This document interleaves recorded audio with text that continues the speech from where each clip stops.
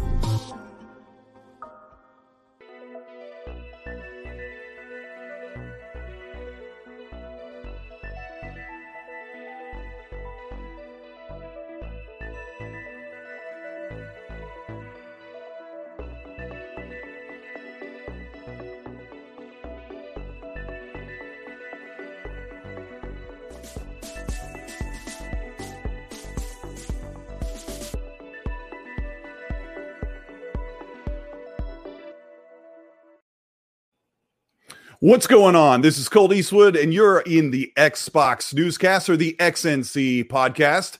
We're live here with special guest Snowbike Mike from Kind of Funny Games XCast. We have a bunch of news, rumors, leaks, saucy, spicy stuff to talk about that's coming to us in just 1 week. Snowbike Mike, how are you doing today? Colt, I'm good. I get to come on for the saucy and spicy episode. All right. I normally get the hype and the positivity episode, but I like this. The saucy and spicy will be a different take. I'm excited for this. Yeah, it's going to be a good time. So people might know who I am if they've tuned in. I'm just Colt Eastwood, but tell us a little bit about Snowbike Mike. Well, wait, where's the name come from? Is this a secret, Snowbike Mike? We can start off with the name. Let's have some fun. Of course, I am Snowbike Mike. I reside out here in Lake Tahoe, California, one of the meccas for California for skiing, snowboarding, and fun summer activities. But I got the nickname from skiing and snowboarding. I got bored of riding the skis and the snowboard, and I was looking for something different, something to excite me during the winter sports. And I found a BMX bike with two mini snowboards on the bottom. And I started ripping that up and down the mountain for over a decade now. And in the first year, one of my friends just looked at me. He's like, "Hey, it's Snowbike Mike." And ever since, it's stuck. And that has been the name. When I'm walking around town, people yell at me. And so it's just kind of the name now. It's just ultimate fame, from a bike with two snowboards on it. Okay. All right. So that's not so much of a video game thing. But how did you get into the video game community? How far back does that go?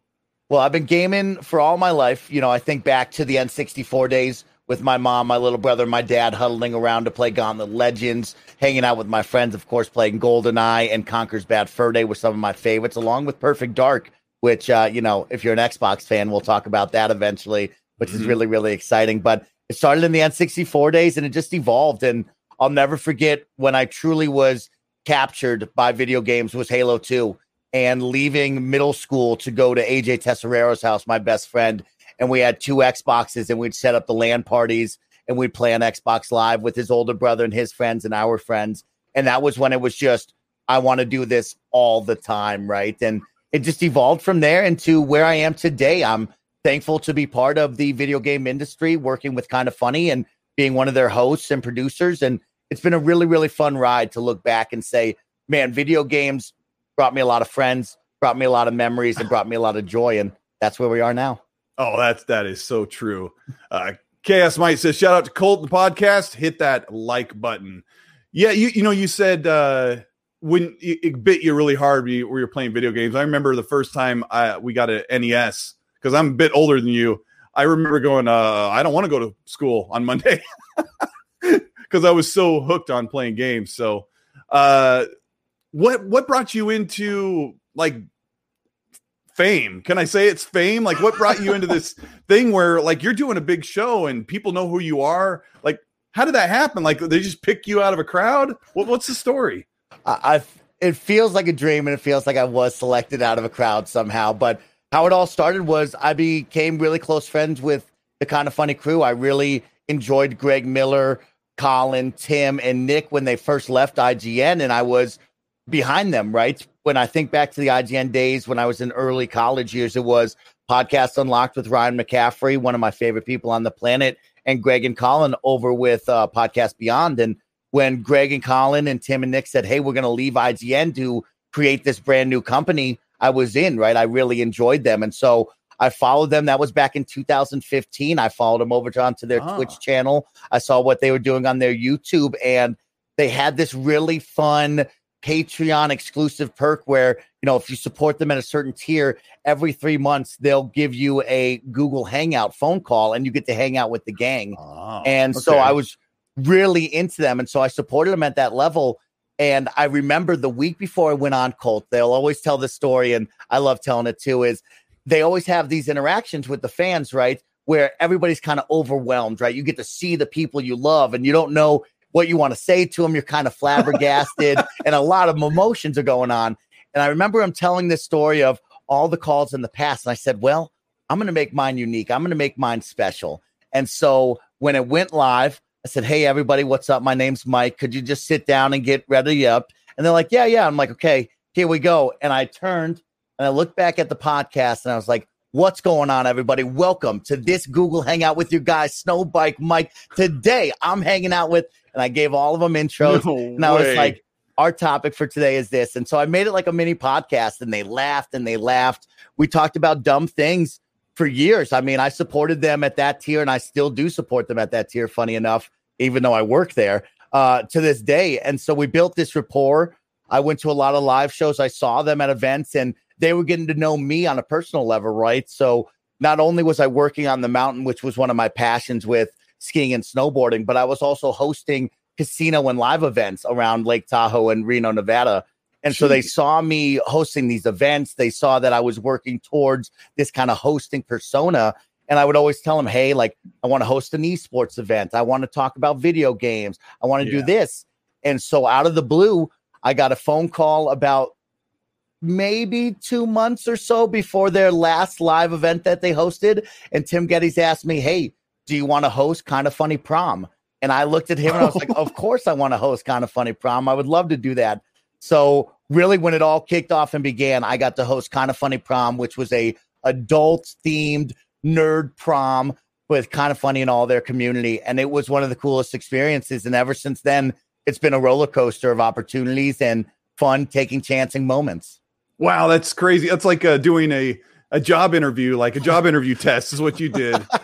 It felt like that, Colt. It was really cool. And, you know, you were on the Kind of Funny XCast last week, and it was fun. I got to tell you the real story of how it really began as well. Was I went to TwitchCon 2018 down in San Francisco, and I remember going to an esports / hosting panel, and the guy and gal were up there, and they said, you know, all it took was, what are you doing right now? Like, I got a microphone and I went out to all these events and we just did it. And I looked at my friends and I said, well, what are we doing right now? And they started laughing. And I was like, let's go to Best Buy right now, buy a microphone, and let's go do something dumb and fun. And that night forward, I was running around TwitchCon with a microphone, interviewing developers, interviewing friends, having fun, and just acting a fool. And that really changed for me, because the following summer we went to E3, RTX, PAX West, and we did the same thing all by ourselves.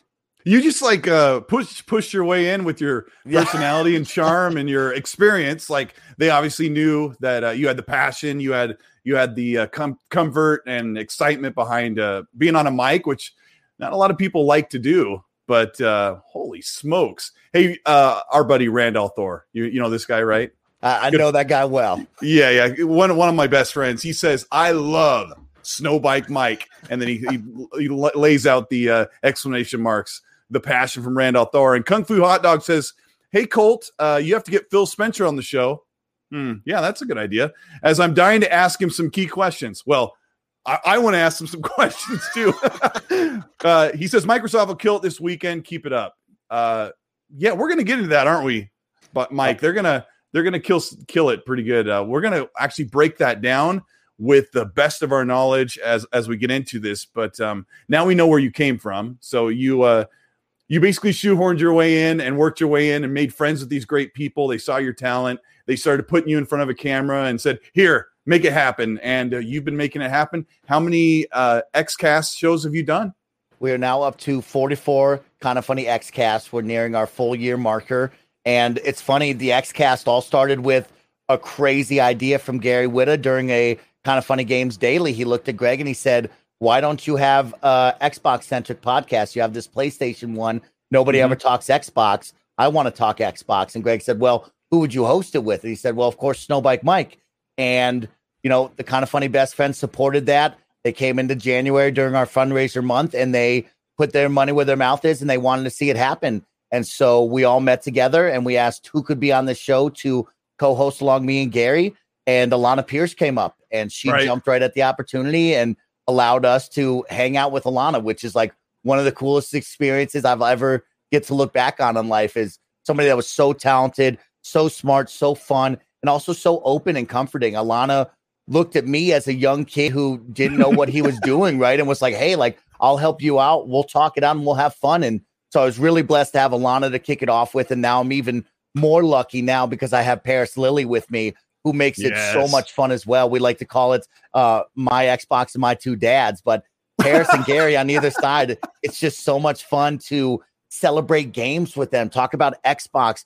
Paris is just like me, where he's a gamer through and through, just like you, Colt, and everybody listening, of like, we're here to play games, right? It doesn't matter what console you're on. We're here to celebrate the medium. We're here to have fun. We're here to enjoy the moment. And so to have Paris on one side and Gary on the other side is you got to experience anything. Gary can say anything and all of a sudden the podcast will take a left turn, but it's an awesome experience. And we're nearing the end of a full year run right now. Along with that, I got brought on full time in January, which has been really cool. Now I host the daily live streams for Kind of Funny, of course, each and every weekday, Monday through Friday. We start off at 10 a.m. with Kind of Funny Games Daily, one of the world's leading news podcasts for video games, where they break down all the latest news with some of the biggest game pundits you could ask for. And then after that, I get to come on at 11 and just play games with the community and with the personalities from Kind of Funny. And so I'm really blessed to be in now this full-time role, juggling the Kind of Funny XCast, the daily streams, and looking to continue to progress in the games industry.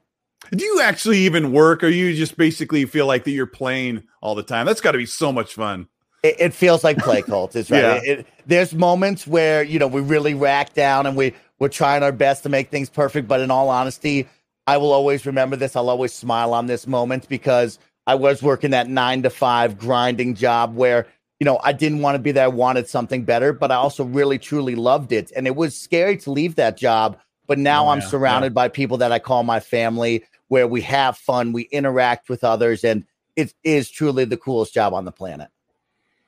Wow, that's really cool. Let's talk about what you're playing when you're working, right? That's a good point. A lot of my hours are with that, yeah. So, I mean, we've been playing lots of stuff for the past, like the recent time, but like right now, what is got its hooks in you? So a couple of things, Colt. Of course, I'll keep the one that's got its hooks in me the most, the shortest, because everybody listens to me. But Call of Duty Warzone has got me. As a young kid, I loved Call of Duty. I grew out of Call of Duty into Battlefield. I really enjoyed what Battlefield brought to that multiplayer first-person shooter. That sandbox feel, that big team battle was really something special to me. And then somehow I got back on Call of Duty. I really enjoyed the gunplay.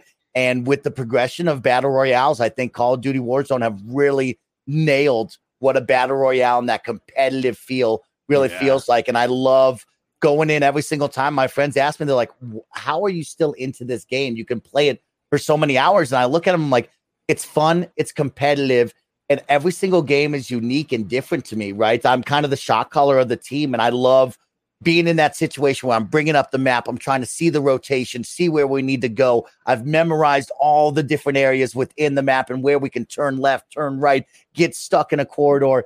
And I love like having that balance in the middle of a crazy frenetic game and be like, we got to turn right, and call them that. So do you use all the military lingo when you're on the mic? I'm not as good as Stone Mountain. I wish I could throw that out there, but I'm more just screaming and trying to get the people moving, which is cool. Me and my friends last night just got into Minecraft Dungeons as well. Oh my gosh, that game. I couldn't finish it. I got to the end part and we just get slaughtered by the boss levels of the very last level. I was playing Battlefield 5 with a friend of mine today, and we don't mean to, but like I feel like we're really there, and we're talking like military lingo, even though we've never been in the military. I love how games do that to you, man. Old Dirty Gamer says, I would have never subscribed to Kindy Funny if it weren't for Snowbike Mike. Oh, that's awesome. Thanks for taking a chance and hanging out with those guys and gals. They're really incredible. You're going to love it. So, not that you're asking, Mike, but I am totally hooked on Mass Effect. I've got probably close to 150 hours, and I am rounding the last main corner for Mass Effect 3. I've been trying to put it off, so I have like a few main missions left because I've done so much other stuff, and that game has taught me that that's my favorite franchise out of everything I played.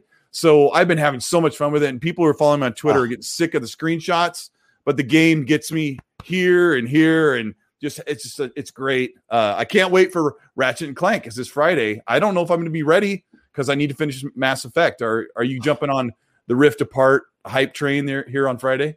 Oh, yeah. I'm jumping right on it right away, Colt. I'm so excited to not only jump back into that franchise again. I think the latest one really hooked me. And, of course, the movie to go along with it. I just love a good little cartoony, family-friendly movie to go on an evening. But I'm excited to see what this is all about, and also excited to see the power of the PS5. We kind of got a taste of it on the Xbox side with the Medium, right? That proof of like, hey, this is what these next-gen consoles could do in a certain aspect. And I'm excited to see what Sony and Insomniac can do over on that side. It's going to be really, really fun. Oh, yeah. That's a perfect segue, as you say, what the consoles can do, because there's a little bit of controversy right now that God of War Ragnarok, we're going to tie this into Xbox because we're talking about Xbox, but God of War Ragnarok will come out sometime next year, maybe early next year, and it will be on the PS5 as well as the PS4. And there's a subset of fans that are not happy that they feel like Ragnarok's going to be held back by the PS4. What do you think about that?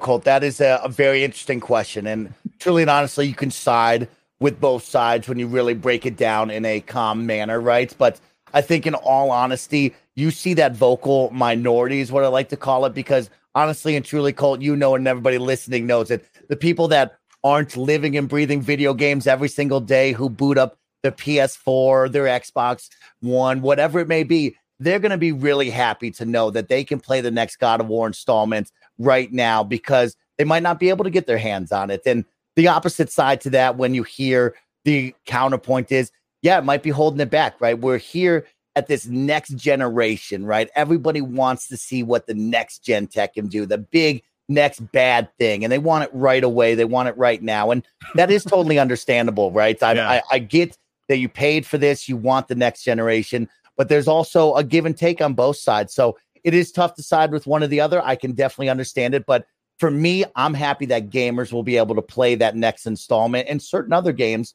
on the generations, we'll call it, for a couple of years now, which is really exciting. Because I just bought my girlfriend an Xbox One when I was out visiting her. And it was cool to be like, hey, you can play all these games. Here's games on Game Pass. And we can also play together on a number of games, which is really, really cool to me. So I love that as well. Yeah. It is an interesting message. When we look back, like, we can kind of play both sides, but I don't expect to see next level. Never could happen without the brand new hardware in the first year. Certainly not in the first 6 months. But Ragnarok comes out next year.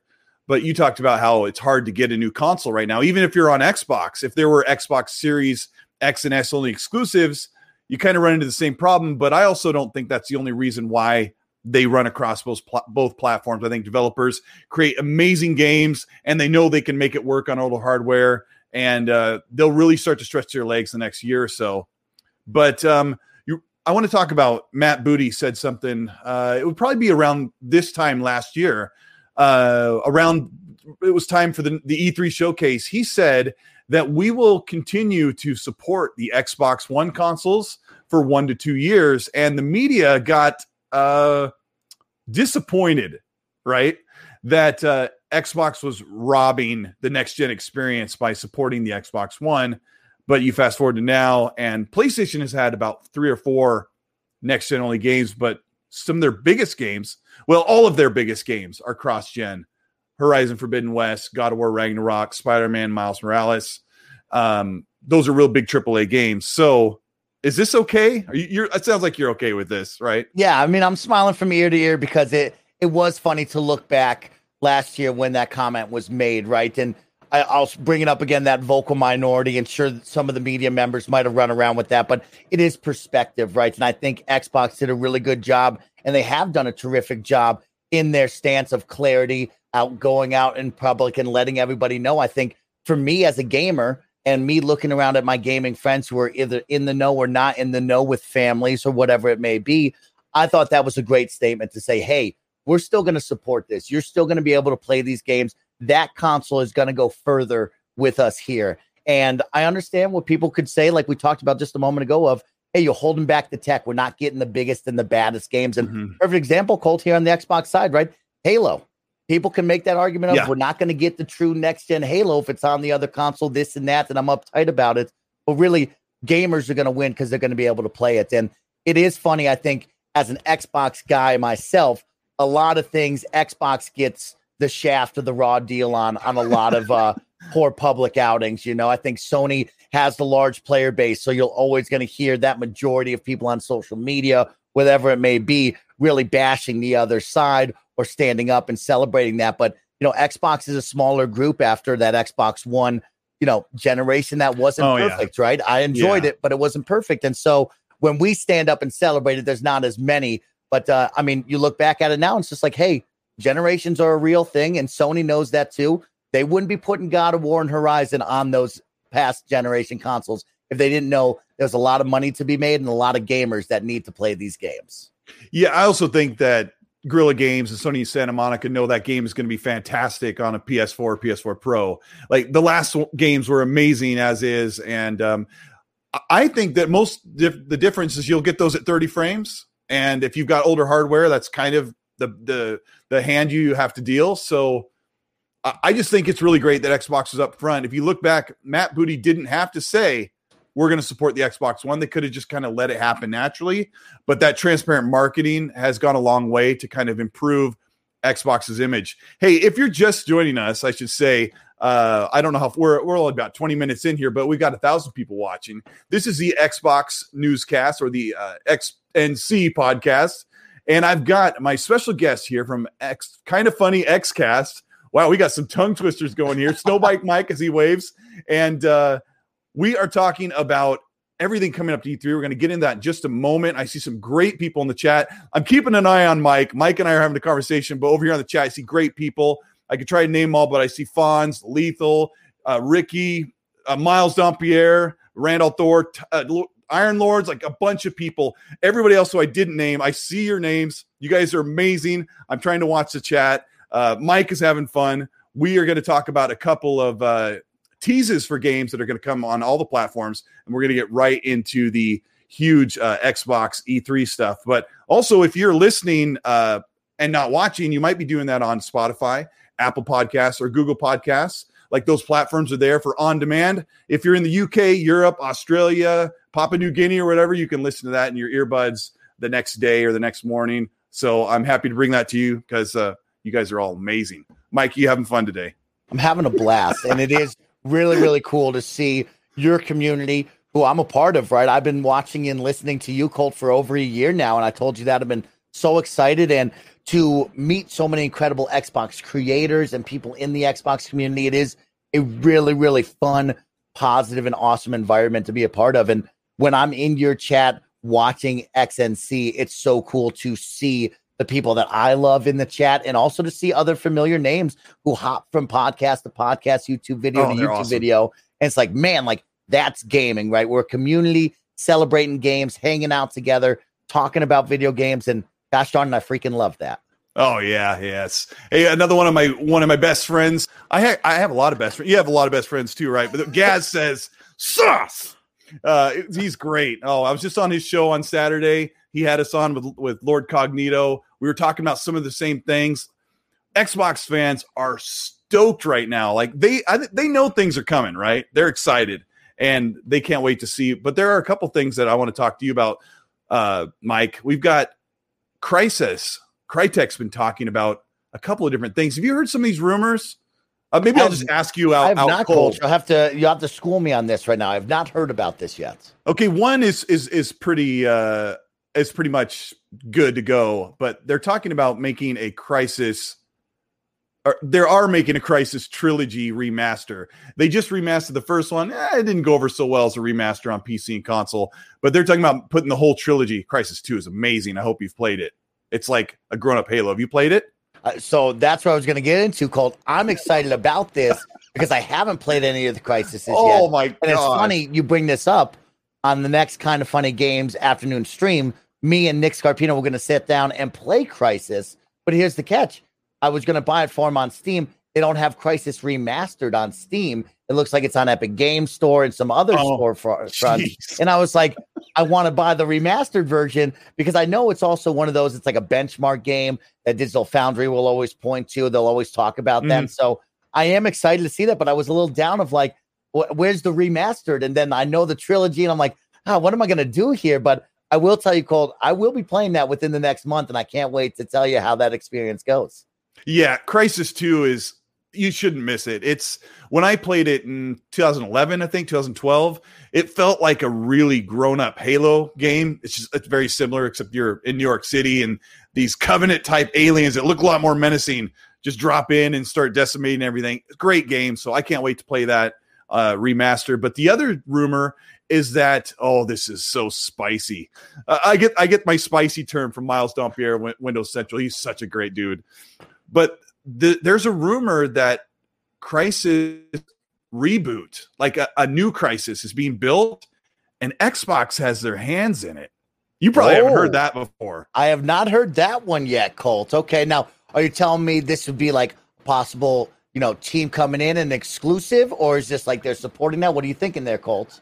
I'm thinking it might be something where Xbox partners with Crytek again, like they did with Rise, and helps them or helps fund or publishes markets exclusive an all new Crysis reboot. And of course, Crysis is the benchmark of first person visuals for a shooter. The guy has an exosuit on.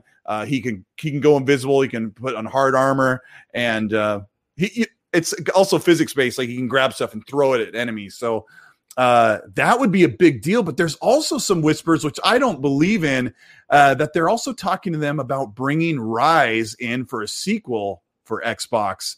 But I don't know if I believe that. But those are two spicy things that are sprinkling around right now from Crytek, who they're amazing. Oh, that's a little spicy. I like the Crytek. I like the idea of Crysis. I'm into that as somebody who looks at it from the outside. But on Rise, Colt, I guess we'd have to take a quick U-turn here and have that conversation because let's do it. Xbox One generation, right? Rise, I believe, was a launch game. You can correct me if I'm wrong on that one. It's been a long time there, folks out there. And it is a game that I did enjoy. And I think it was one where you were kind of wowed at the visuals back in the day when you first saw that, right? And so I do remember, though, at the same time, it was kind of iffy, right? A little bit shorter on the story side, campaign, kind of in and out on that experience. And I know people weren't celebrating it as much as they used to with the other Xbox games. So I don't know if Rise would grab me, but my experience personally, I liked it a lot. So I would be into it, but I don't know if the general public would really be into that. I don't know how you'd sell that. Yeah, Xbox fans are enamored of Rise. They feel like it's been underrated. It got like a 60 out of 100. And I played it a few years ago for the first time. And I could see why people had problems with it. Like it didn't have enough variety and the story could go somewhere. But Rise is one of those games, if they make a sequel, they have massive potential to improve the game and make it a true game that it should be. Hey, Scott McGee says, I love how the Xbox podcast community has blown up this past year. Kind of Funny XCast was a nice boost. Congrats, XCast. Congrats, XNC. You guys are doing great. I'm a little bit nervous, but I'm having fun. Mike's like, he's chilling back, like he just relaxed. Like, hey, I've done 43 of these. This is no big deal. No, I get to talk with you, Colt. That's the best part. That's something I've been looking forward to. Yeah, That's interesting. You bring up Rise and like the excitement for that, and if a Rise 2 would be reality, I guess in my mind, right? I liked that era. I did like the gameplay And I think I remember it also had Connect functionality. I'm a big sucker for Connect, Colt. If anybody ever asks, I'm a big sucker for Connect. But when I think of that era, I also think a lot of Assassin's Creed, right? We just got off of Odyssey. It kind of runs that kind of vibe and theme for me. So from Rise, I would like to see maybe more of like a gladiator stance and like make that game in a cool gladiator arena and make it feel like Russell Crowe in the movies or something like that. That could really hit me hard. If they did a twist on that, would be fun. Yeah, there's so much potential. Odyssey is one of my favorite Assassin's Creed games. Some people are iffy about that, but there's this big potential there. So I think it's one of those games that Xbox fans have been asking to come back. It was great. It was a stunner. So we've got 2 more games to talk about that are multi-platform. So we'll get by those real quick because I think it's kind of interesting. There was news that just came out today that Far Cry 6 is going to have a fully playable third-person mode. Not just to pull back the camera and let you see your character, but actual like third-person, like Ghost Recon feel third-person mechanics. So you could play as this female character who's the main character and see her in action, like over the shoulder. Wow. I think we talked about Far Cry the other day. You've kind of been here or there on them, right? Yeah. I think that might help me because actually, Colt, I was getting a little bit of motion sickness in 4 with the mantling and climbing up and over the rocked edges to the point where I was like, I actually have to like chill on this. And I fell off after 4. I didn't play 5 or New Dawn. And that's funny you bring up a third person because you know what my mind jumps to is actually Just Cause, a series that I really love. And I like Just Cause a lot. And that mayhem, the destructibility, going to outposts and shooting it up like that. That's the game I jump to. And just like, wow, if Far Cry could do that, I would be interested in that then. Okay, that could really elevate my gameplay there. That's a fun one. But third person Far Cry, totally different than anything I could imagine there. Yeah, I think that could. I already like the Far Cry games. I didn't get motion sick, but I think that could really elevate it. Forty says, did Crytek and Xbox have a big falling out during the Rise development cycle? Mike, do you know anything about this? I know a little bit. No, that I don't know about. That was way before I was ever really following the games industry with the magnifying glass that I do now. Yeah, actually, that if you look back then, I was just kind of getting started. Yeah, like you. As far as I know, and the chat can help us out, Crytek had their own internal financial issues they had to iron out. And that's kind of why they've been radio silent for quite a while. They're just now kind of coming back to the industry with the Crytek remaster or the Crysis remaster last year. So help us out, chat, on that one. That's not our expertise. One last game. You probably got this too. I got DM'd by the official Battlefield account. Did you get that too? I got that. It looks like an incoming transmission is on the way for all the video game fans out there. And it looks like, I believe Wednesday was their scheduled event. So this is going to be really fun. You and I recording on a Monday. Only 2 more sleeps to go until we get to learn more about Battlefield, which I'm pretty excited about. 2 more sleeps. What's your prediction? What is Battlefield 6?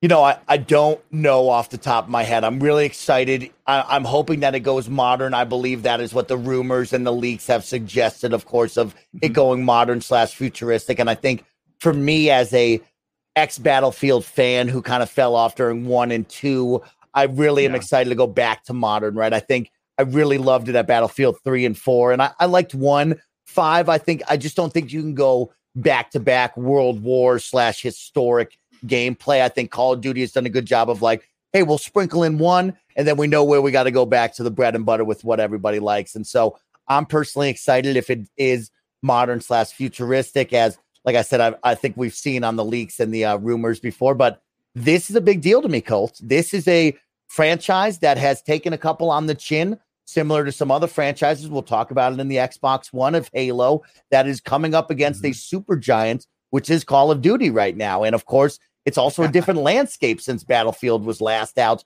and really dominant in sharing the market space, because now you have games like Fortnite, Apex. You're looking at a free-to-play market that's totally different in the realm of first-person shooters and shooters alike, right?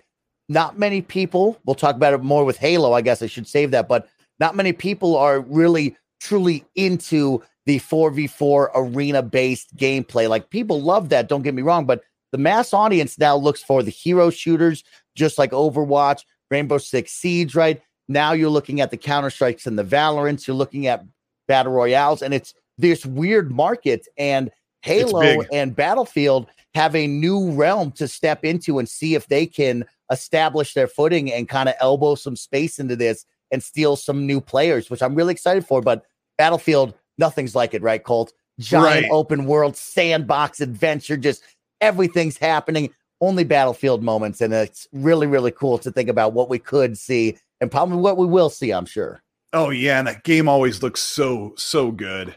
Let's talk about that in a second about Battlefield going up against those big shooters, because it's a packed holiday for first-person shooters. We'll get to that. Infinity Hand says his wishes and dreams, Rise 2, Quantum Break 2, and Recore 2, please. Now, those are 3 games that didn't rate particularly well or very high or super high and didn't sell really well. So that could be kind of a tough call. Gaz says, yo, Mike, are you a bit bummed that Battlefield 6 is cross-gen? Oh, he had to ask. Oh, my God.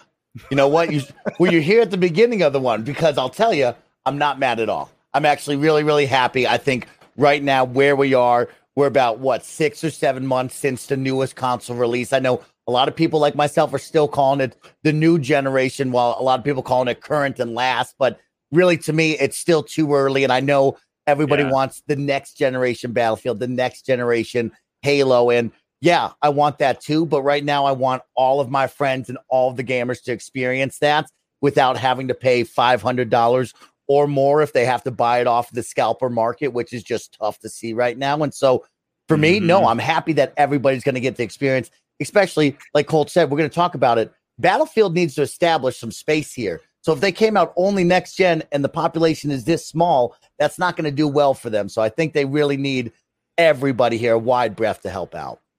So let's talk about that audience that they have to jump into. This really ties into Xbox, and we talked about this on your XCast.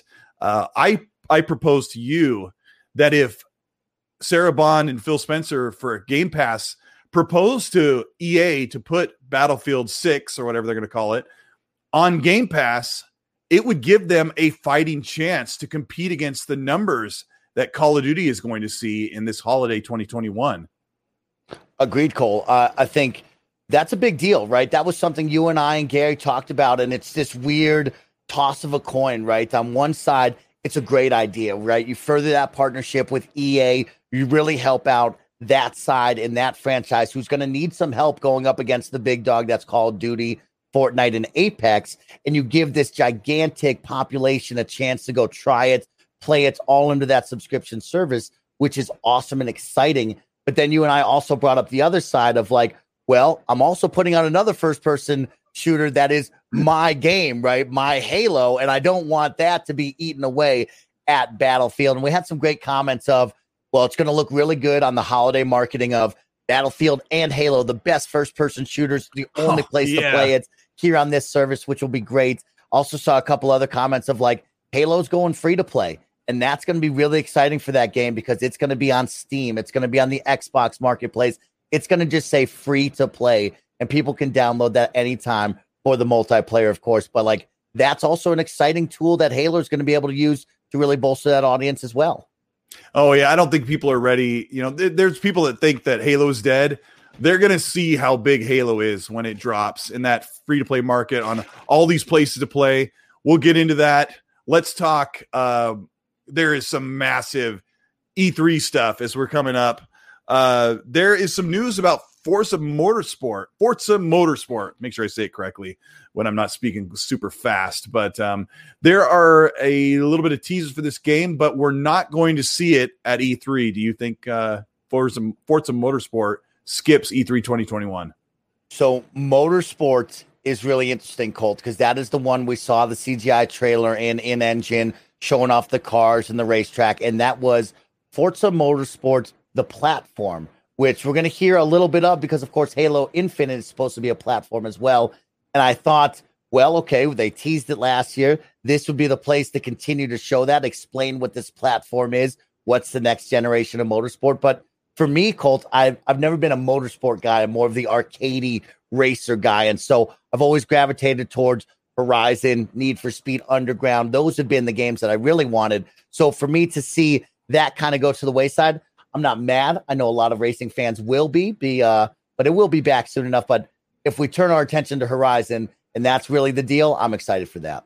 Oh yeah, I can't wait. I have so many hours sunk into Forza Horizon series. So yeah, we probably won't see Forza Motorsport. They've got a little ways to go. One thing we are hearing, which counters some of our earlier talk, is that Motorsport is a next-gen only title. Are you okay with that, Mike? I am okay with that, Colt. I think that's an interesting one, Colt, because I'm on two sides of this, right? One, I think that game is going to be 2 to 3 years out, right? It's not coming out this holiday season. It might be next to the following one. So in all honesty, I think that's that window that Matt Booty and the team shared of like, hey, we're going to support you for a year to 2 years out. We're going to make moves forward, right?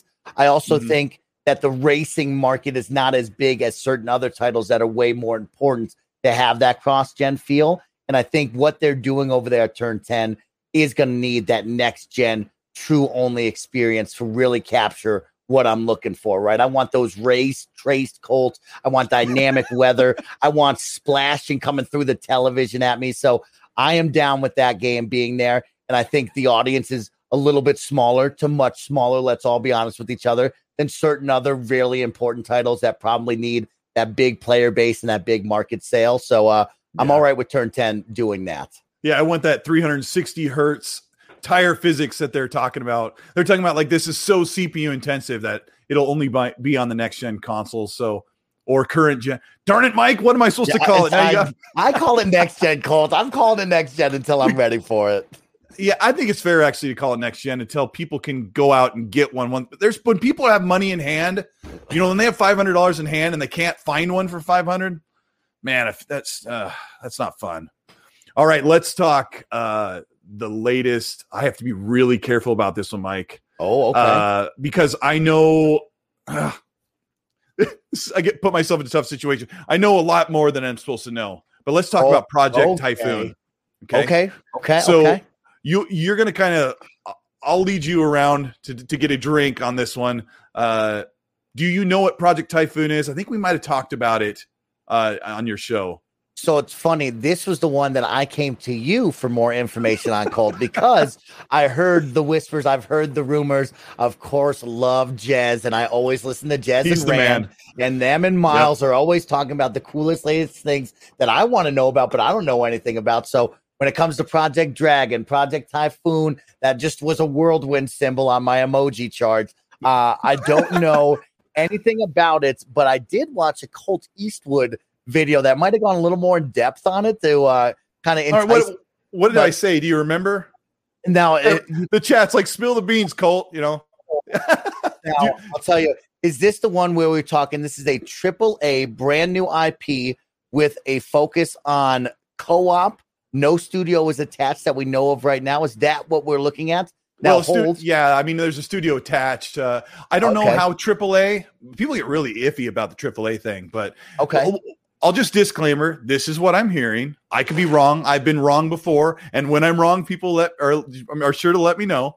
But we're looking at a online co-op third-person action adventure game with a strong emphasis on cooperation. I mean, there's people in the chat that are saying things that I can neither confirm nor deny.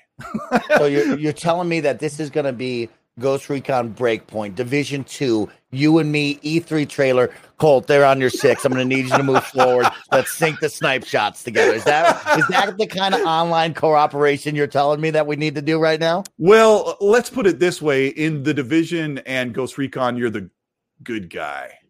Oh, okay. Ooh, how about that? Okay, I like that. So I've said more in my video, but yeah, I mean, it sounds like a 4 players getting together and getting what's theirs, maybe, I guess. People can fill in the blanks. Yeah, you got a lot of people typing in Payday, Kid Smooth out there saying Payday 3, and that's what that reminds me of, is that Payday experience there. And, Colt, it's funny, you can tease as much as you want, or you can. I appreciate that you're at least having some fun with us, but tell me, Colt. I also want to give utmost respect to the developers who don't want their game just blurted out in the open, because when you're building, because we're creators, right? And when you're building something, you want you want to draw the curtain when it's time.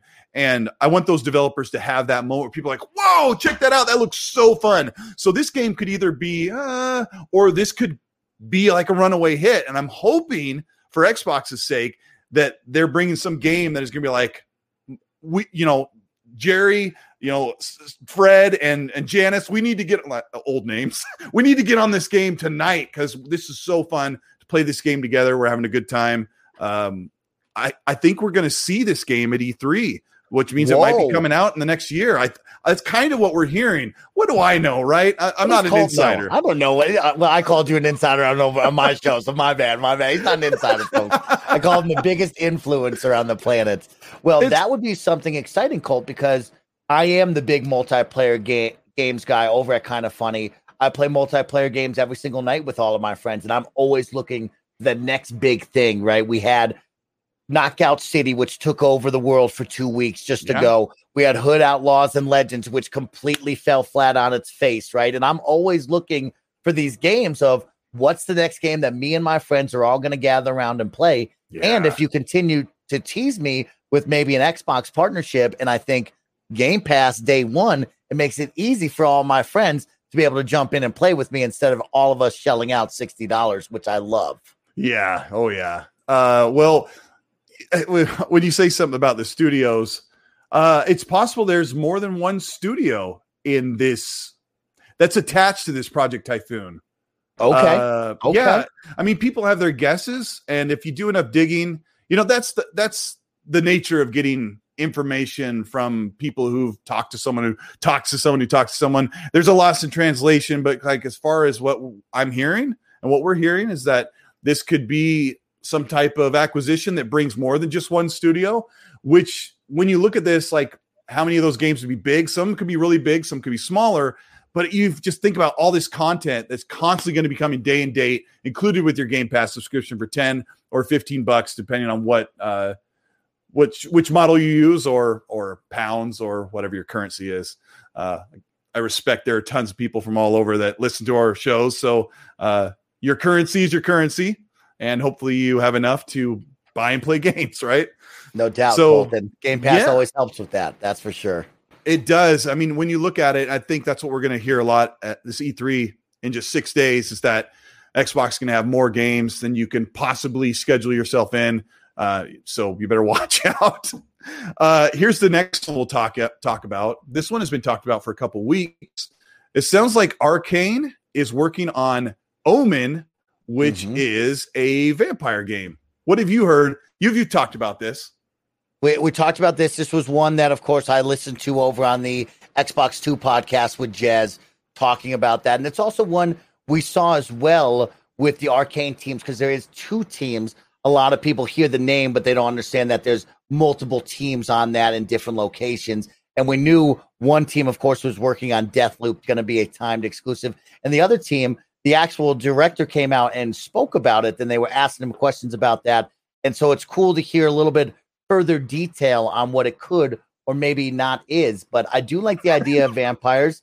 I really enjoyed what we played with Prey. I enjoyed the lineage of what that studio has done with, of course, all their franchises and game tags. But, vampires is one for me, Colt, don't see that much of, right? In the video game space, I think we don't get many vampire truly experiences. And so I can't imagine something like a Dishonored or maybe a BioShock type level of game where it has that feel, that look, and you are vampire with different abilities. That would be really, really cool if that were to be true. Yeah, I mean, I wonder how far they expand that, because you wonder if it's just biting and and grabbing somebody, but I'm not really privy to the vampire lore. So there's probably more mythical powers and more things besides just sucking blood off of somebody's neck. So I'm interested to see what this is. Colt, one of my favorite shows right now on Hulu and FX is What We Do in the Shadows. And I could imagine having a fun looking game similar in the setting of like a Dishonored, but instead of like a really down to earth, I'm going to be a vampire and suck your blood. What if they did make a more fun Compulsion-esque We Happy Few vampire game set in the What We Do in the Shadows universe? Could be really, really fun. That would be a cool jokester game. That kind of reminds me of that Masquerade game they showed last year that has been delayed. Yeah. That's when you said we don't see many vampire games. That's the only one I can think of. There was another vampire game that came out like 2 years ago that not a lot of people played, but the chat will tell us. But people are showing their love for Prey and Arcane. Paris in the chat says, love how Mike can't help, but he's a dope host. Yeah. I wish you were here, Paris. I love whenever you're joining me hanging out. Is right. Oh man, this community is amazing. So yeah, they've got the vampire game. Let's talk about Obsidian. We're gonna get into each one. That's one thing that Mike and I are gonna do today. We're gonna run down the list and talk about what's gonna be there and what won't be there and what's being worked on. And there's a lot to talk about. Let's talk about what's missing at E3. Okay. Have you given this some thought, Mike? What do you expect what would you not be surprised, I suppose, that doesn't make a showing? So the big things I won't be surprised that don't show up, right? And this is one we had a great conversation over on the Kind of Funny Xcast about when do you announce a game? How much can you really tease us with CGI trailers before we just scream at you, I want gameplay and a release date? And so when I look at that, I do think of the big three is what I'll call it right now in my mind. And that is Fable, Perfect Dark, Elder Scrolls 6. These are all things that we have now been teased for. These are some of the biggest projects in the video game industry. And these are also things that are probably a ways away. And it's going to be one of those games of me personally. You could continue to beat me over the head every year with a CGI trailer. I'd love to see Joanna Dark over and over again. Mm-hmm. But at the same time, I know the world that we live in, we've moved away from that and the teases over and over again. So I think your big three for me personally, Fable, Perfect Dark, Elder Scrolls 6, all out the window. Now there's some mid-tier games that I can flip a coin on there, Colt, that I'm sure we'll talk about here. Yeah, that's true. I think I think most people agree that they're not expecting certain games to be there. But then there's those people that just are holding out so much hope that Xbox will show just a little bit of each one. If you're just joining us, there are over 1,500 people watching live on YouTube. This is the XNC podcast. I am the host, Colt Eastwood. I'm trying to be a host, and I'm here with Kind of Funny Games, or Kind of Funny Xcast, I guess we'll call it. Snowbike Mike. He's here on the mic. If you're listening just audio only on demand, you may be on Spotify, Apple, or Google Podcasts. Thank you for checking that out. Hope the audio and everything sounds great. You can follow along of all the crazy rumors and predictions and ideas for E3. Great chat. Having a great time. Let's talk about Obsidian Entertainment. It sounds like they've got their hands in way too many games to be possibly put out right now. What are you hearing from Obsidian Entertainment? It's crazy to learn more about Obsidian and think of the lineage, which to me was Fallout New Vegas, right? That was the game that I fell in love with. That was the game that I'll always hype up and talk about when we talk about Obsidian.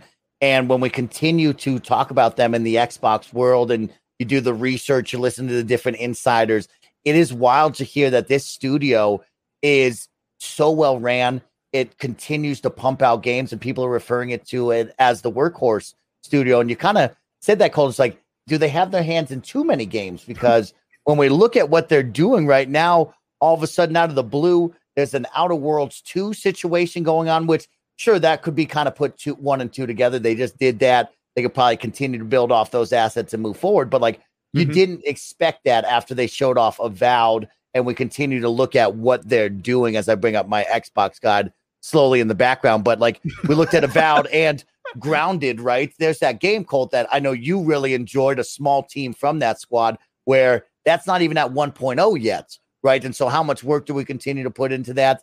I would hate for it to see it become a Bleeding Edge, Colt. You know, if we rewind, we look at Bleeding Edge, right? And that was the same thing from Ninja Theory. Could Grounded be like that if they have their hands in too many cookie jars? I mean, there's not a lot to say about Grounded other than it's been received pretty decently as a preview game. There's a lot of things it needs to do. I play it about once a week with my 9-year-old son, and there's just something special about that where I feel like my son and I are shrunken down in this backyard and we are in danger. He's in the other room, the family room. I'm here in the studio game room playing the game. We're on the headset. It's a really cool experience. That game's really unique, but that's 13 people working on that game. And if they're working on this massive Skyrim-like AAA RPG, like fantasy RPG called Avowed, how in the world they're supposed to talk about Outer Worlds 2? Like, doesn't that sound like way too much for one studio to do?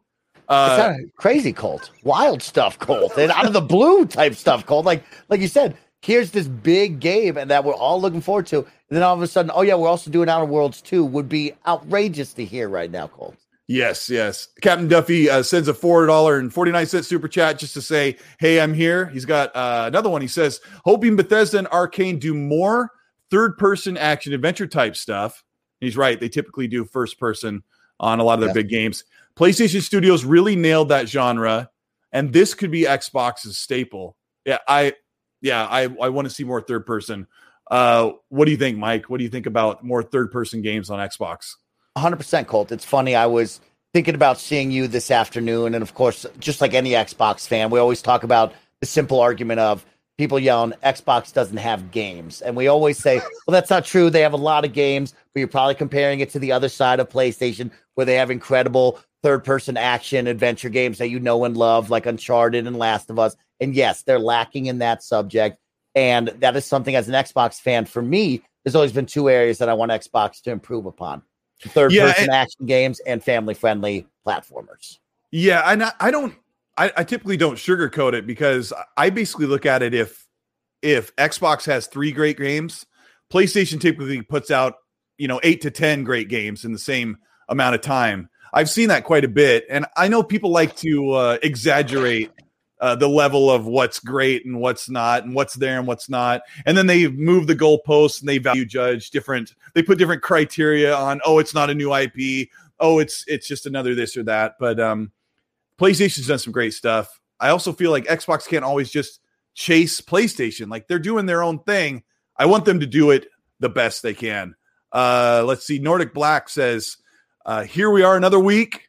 Good luck for next week, brother. I didn't know what gluck meant. I almost said just gluck, and it sounds like a bad word. Good luck for next week. I'm sure it'll be crazy for you. Yeah, Mike and I are going to be super busy. I'm so nervous for E3 because it's the Christmas moment where you don't open up presents, but you're super busy in the best way possible. If you're just joining us, we've got over 1,500 people watching. We're having a good time. Here was Snowbike Mike of Kind of Funny Xcast. He's talking E3 with me. He's learning a few things. He's teaching me everything else.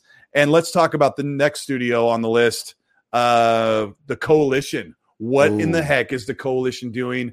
Will we see the guys and girls from Coalition at E3? Well, it sounds like we will not. I would not be surprised. Of course, we do know that Gears 5, as it is kind of going its charted course and slowly ramping down, wouldn't be surprised, Colt, if we came out with another multiplayer campaign update, right? They always talk about the different little campaigns that they do, the seasons and so forth. So I wouldn't be upset or wowed by that.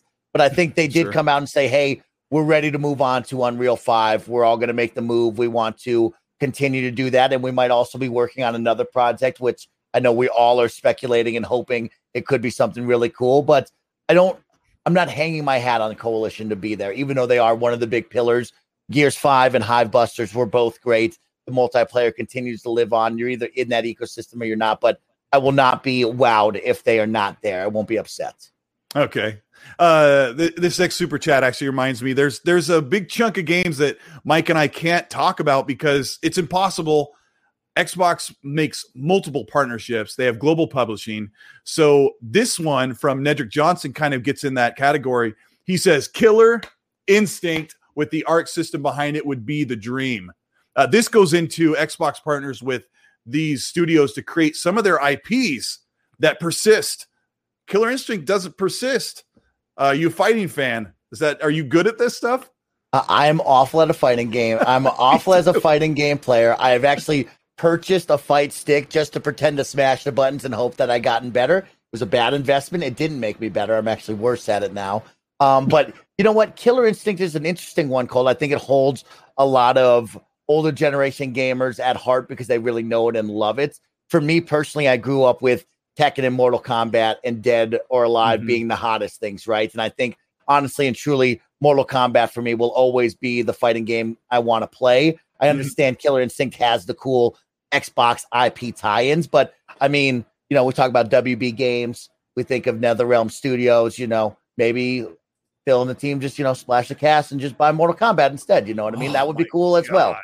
Oh my gosh. That is such that would be cool as well. I know, it's so crazy. Like, I mean, that's not impossible for Xbox to buy some of the WB studios. We haven't heard anything substantial, but there's all these franchises that could come to Xbox. I don't think this one could come to Xbox, but Gaz says Jet Set Radio Future 2. I would sacrifice my liver for it. That's another game that's pre my time in a time when I wasn't playing games. Did you play Jet Set Radio? I have played Jet Set Radio in the past a long, long time ago, and it is pretty incredible that there's a lot of people, like we talked about, who hold some of these older IPs so near and dear to their heart, right? I continue to beat the drum for Conker's Bad Fur Day. I love, 1 versus 100. I love Fusion Frenzy, and it's just like, you hear some of these and you laugh. You're like, that was a moment, right? Jet Set Radio was a moment. Could it come back now in today's market? I personally don't think that's the move, but, it is fun because what if it does? And what if it wows us all, right? We've played some really great games and it could be the one, but I would not be going Jet Set Radio if I had my one IP I could bring back personally. Well, you never know, right? Like some game comes out and you got a game where all these weird little bubbly dudes go up a ramp and knock each other off to try to get to the finish line. And who would have thought that would be like one of the hottest games in 2020? Of course, that's Fall Guys, right? So, I mean, you never know. And I feel like the approach to Xbox is sometimes some of their stuff they throw out there is like, what if we make something like this and it becomes a hot hit, and then they're making the big stuff and then they're making the medium stuff. Let's see what's next on the list. So I'm looking over here. We talked about Turn 10 already. Our boys Rare. Let's get into Rare here in a second. Totaling Wolf says, which big studio do you think Microsoft should buy next? Mike, I'm gonna leave that one to you. Well, I did bring up NetherRealm, so I'm going to continue with that one. I do like that, especially with the fighting game world and everybody yelling Killer Instinct. So I'll feed you all with that one and just say I'd get behind that as well. That would be my one for right now.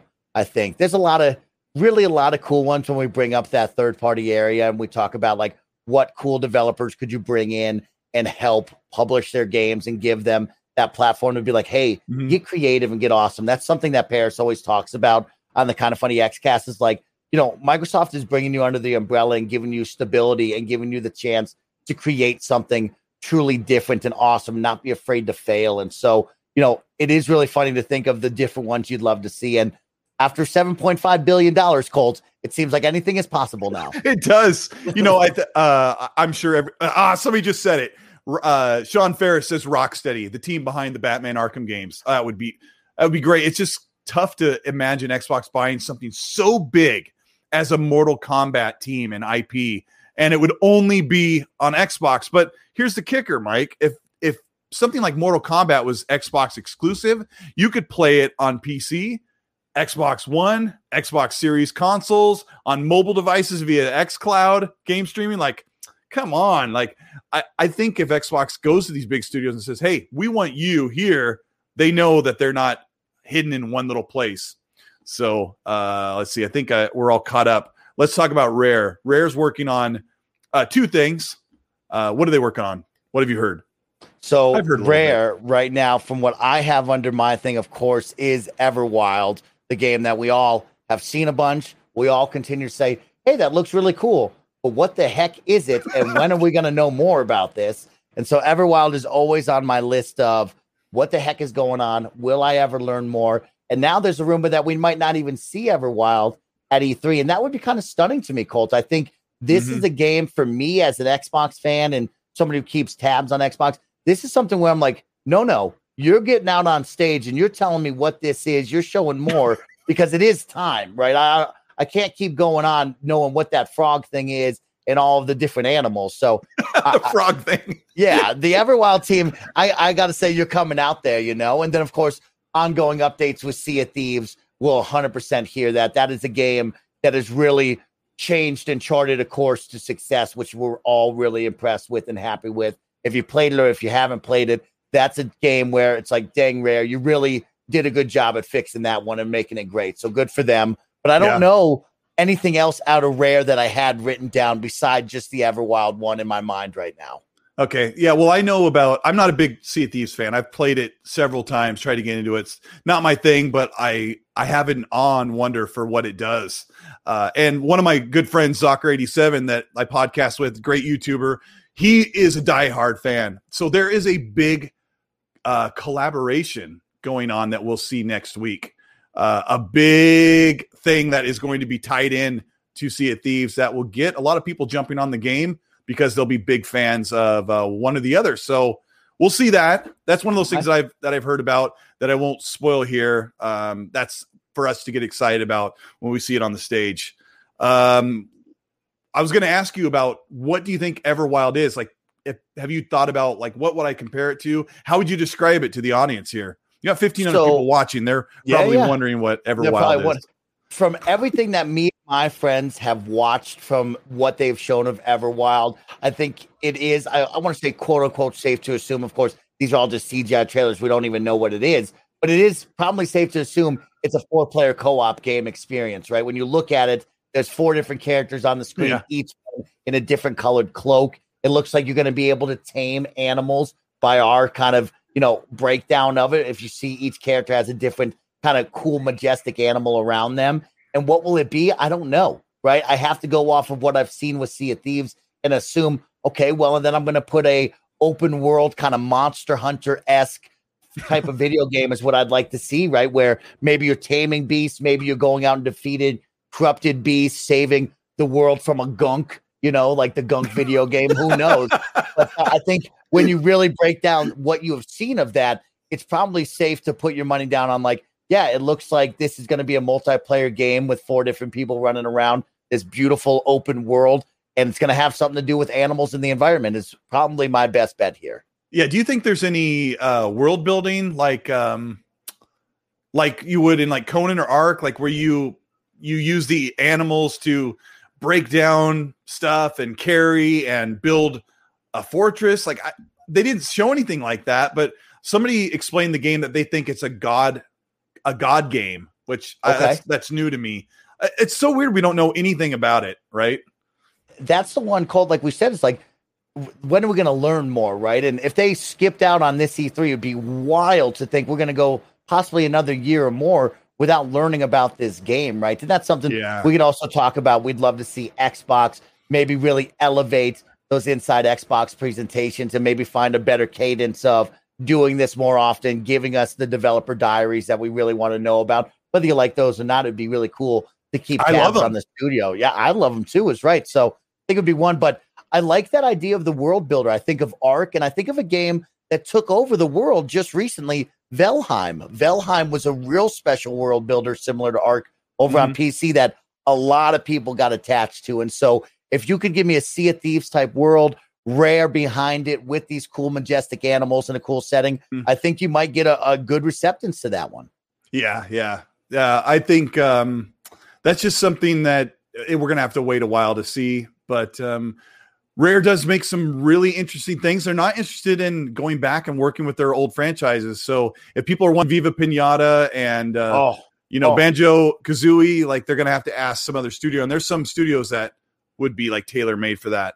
Danimus says in the super chat, would buying the DC gaming rights be a huge get for Game Pass? Would it honestly be worth it? It would be a counter to Spider-Man. Yeah, like what's the last big DC game we've had besides Batman?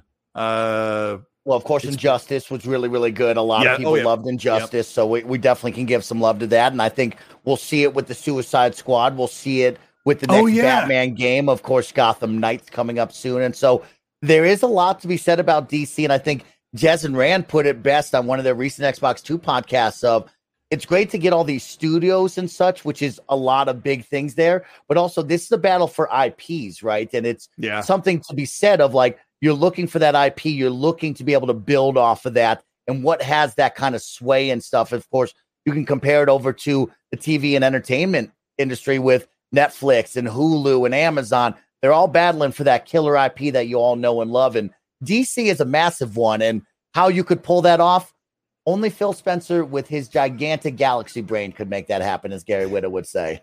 Galaxy brain and his thick wallet, right? Yes. It's really cool to see Xbox's. We make the jokes about it, about the spending, but it's really good to see Xbox wants to make that upfront investment because they know that their fans have tons of games that they want to play. And we always forget about the multiplats. Like when you bring up Suicide Squad, I don't know how great that game's going to be, but it fulfills like some of those games that we want to play and the different types that aren't exclusive because most of the games are multiplats. Totally Wolf says, I heard a rumor, probably BS, that Microsoft wants to buy Epic. I don't think so. To gain control of the Unreal Engine. Do you think Microsoft would even be allowed to do that? I would bet that Microsoft would not want to do that. Mike? That's going to be a big bill. That's going to be a big bill, my friend. That is a dominant force there. I don't think that will happen. I think that's just going to be a rumor BS in the mill, but that would be a wild one. That would be out of left field. I don't think so, though. Okay. Gaz says, he sends a super chat, says, Mike, do you have an OnlyFans? I think he means like you doing a shirtless run on your snow bike. Shirtless. Yeah. I don't, but of course you can catch me having fun on Twitch, twitch.tv/snowbike anytime. Come on by. I can show you my cool backgrounds. Yeah, exactly. I got my cool shirts on, Oh yeah, that's great. Okay. So we'll bring down the mood with the next somber studio. Ooh. Ninja Theory with the stuff they're working on right now is not so wild and crazy and colorful as Bleeding Edge, but they have a very somber set of games.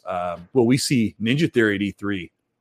That's an interesting one there, Colt, because that is the showcase piece that really introduced us to the next generation of Xbox hardware with Hellblade 2. And that was one at the Game Awards that kind of stole the show and was something special there. But now we're hearing reports that it's not going to be there. And it's kind of understandable, Colt, when you think about it, because it's going to run off of Unreal Engine 5. And they just came out with Epic saying, hey, we're just slowly getting into people's hands now. So that kind of leads you to believe, well, where are we with this game, right? And so Hellblade for me is one that, of course, I'd love to see. I think everybody on the Xbox side would love to see. Ninja Theory was a gigantic get for them, and it's a big deal to have Hellblade over here. But if they're not there, it's totally understandable with where we are with the new Unreal 5 rollout. I also am really interested in Project Mara and Project Insight, right? These don't have to be really games, but how they elevate their engines and what they're building off of. I don't know if you've kept tabs on their developer diaries, but that's a team that puts out incredible developer diaries that will absolutely blow your mind. Of course, them showing off that apartment that is in real life that they're bringing to the game, and they could show you scenes where you think it's real life, but it is the game, and what it could be real life, but it's not the game. Hyper realistic, yeah, is building something really, really special. And I am interested in keeping tabs on those two projects and where they go, what they become, because this studio is clearly working on something that is going to be outrageous and really change the gaming world later on. And that's the kind of tech that you want to see as we progress this medium. Yeah, they're very serious studio. I can't remember his name. Darn it. I've been watching developer diaries, but there is a gentleman that is running that studio. He's like so passionate and has like so much love, and he's been working with Melinda Jurgens, if I said her name right, who's playing Senua, and they're just like pouring their guts into this game. Unfortunately, Hellblade 2 came up in that point of development when you're doing mocap, when you've got people in the studio, you've got cameras, you're hands-on, and they've got to that point when they're hands-off during the COVID lockdown. So Hellblade has seen a delay because of that. So I've got Callie 486 says, hey, Colt, I think the acquisitions will slow down for studios. Sarah Bond is moving to GEO. Microsoft posted an M&A director job. He just said like a bunch of acronyms that I don't understand. GEO, General, I don't know. Matt Booty can't manage that many studios. I have heard that Matt Booty is like at capacity. He is dealing with how many studios do they say they have before Bethesda? Matt Booty was overseeing 15 by my count before Bethesda. Right. And but then, of course, that then developed with more studios within each one. So to give people an understanding of what that means when somebody says Matt Booty is working at capacity, he was set to work with all these studios, but he's in this situation now where it's not very well, plainly put, you can't go to visit a studio somewhere around the globe and sit down and talk to the teams because most people are at home. So it's not very easy to say, hey, I need to make a trip to this country to go see, I need to go take a trip to the UK to go visit Playground Studios, because if you go there, hardly anybody's in the studio. Most people are home. So that is like the problem they're dealing with. But Bethesda is managing their own thing, and this stuff will kind of work its way out. But this is like a super busy time. Contrary to the belief of what people think about Xbox having games, they've got a ton right now. I want to make sure I haven't missed any of these super chats. There are a couple here. Wesley Keener says, do you think we'll see Xbox release VR support this next year to match PlayStation VR in the market? Mike, give him an answer. That is going to be a hard no from me. I don't think that is in the cards in the next couple of years here. The VR market is cool, exciting. I don't think it is the end-all, be-all takeover like we want it to be quite yet. And Sony got in pretty early at that ground floor and is continuing to try and grow that. We've others seen on the opposite side over with PC, and the different VR headsets are doing well, but I don't think Microsoft would jump in this early knowing where we are right now. I think it's just a little too early. Yeah, keep in mind that PlayStation is hitting 5% of their customer base with PSVR. So I don't know how that does for them as far as an economic return on investment. But I'm not a big VR fan, but I'm also a fan of letting people play how they want. I sort of feel like Microsoft says, well, if you want VR, we do that on our platform on PC. Not a good enough answer, but not right now. I agree with Mike. Jeremy G says, hoping Hellblade 2 can be mentioned in the same breath as Sony's third-person action-adventure games. Mike, how's Hellblade going to look in your opinion? What do you think? I'm going to tell you this, Jeremy. After Hellblade number 1, I believe it will, because Hellblade number 1 was something that was really celebrated and something really special on that PlayStation side before it came over here. And I think you will have that, right? Me and Colt kind of touched on that third-person action-adventure game, and I think Hellblade will fit right into that, along with hopefully maybe a Perfect Dark. Who knows what that will be? A Fable, you can go down the list. And I think they will hit that market that everybody has been dying for. But also, as Colt said it so well, you don't have to chase it. You don't have to overdo it. You got to stay in your lane and do what you're doing. But I think they're going to hit that, and I think Hellblade will fit right in with that. It's going to be incredible for sure. Yeah, I remember Digital Foundry picking apart that trailer in 2019, and they were incredulous that it was running in engine. And it turns out it was. So I think they're getting ready to surprise and shock and awe people. The visuals, that's a good thing. Jeff Grubb says, love you, boys. We can take that to heart. Jeff's amazing. He's been on the show. Jeff is so fun to listen to. I want to have him back on, hopefully very, very soon. Psychonauts, always see him in the chats. He's great. He says, hello, Colt and Snowbike Mike and everyone in the chat. Just finished watching the E3 prediction video from Fun Speculation. He's another guy in the community. You killed it, Colt. He put together an hour-long conglomeration of a bunch of people in the community giving their predictions for E3. So nice. I started to watch that before the show went up, and I'm like, an hour? I got to get something to eat first, so I'll get to that. Right now, Quilanido says, what if Microsoft makes a deal with Facebook? Oh, yeah, it's a great idea. To bring Oculus support for series consoles. Opinions? I don't think it's a bad idea. I think Oculus is one of the best VR setups you can go for. They definitely have shown the tech is there, and it wouldn't be a bad partnership in my mind at all. I still believe it is too early to really worry about that or put any sort of focus into that, especially with what Colt just said, right, with these 23 studios and where we are moving forward in an ecosystem. But it would be a nice added layer. I don't think it's time yet. Also, is everybody still cool with Facebook? I thought everybody hated Facebook. Isn't I know it best that was to avoid that, right? I know that was the one caveat there. I'm sure he probably feels a little bit the same. Like, we don't use Facebook all that much. Didn't they say something weird too, Cole, where it's like, you have to have a Facebook account at a certain date for you to access it? And people were like, well, that's not happening, dude. Like, no way, I wonder if they step back on that. Jez Corden of Windows Central is a really great ambassador of keeping people online and clean and clear, and he's not cool with that. So he's written some good articles and had some good takes on social media, kind of getting people aware of what that means with Oculus on Facebook. Bring something to Instagram. I don't know. Aren't they all kind of tied in their own way? Stealth Dragon for Life said, "Hey Colt, when can we expect Xbox to implement YouTube streaming on Series X? Thank you, great channel." Thank you, Stealth Dragon. No, Mike, do you know why you can't stream on YouTube through your Xbox console? So I take that as you're saying to me why I can't stream like I would be live streaming to a Twitch and Mixer type situation, correct, Colt? Is that the question that's asked there? You can't load up your game and load up the YouTube app and stream, or you can't load up the streaming service and use YouTube as like you can on PlayStation and PC. Yeah.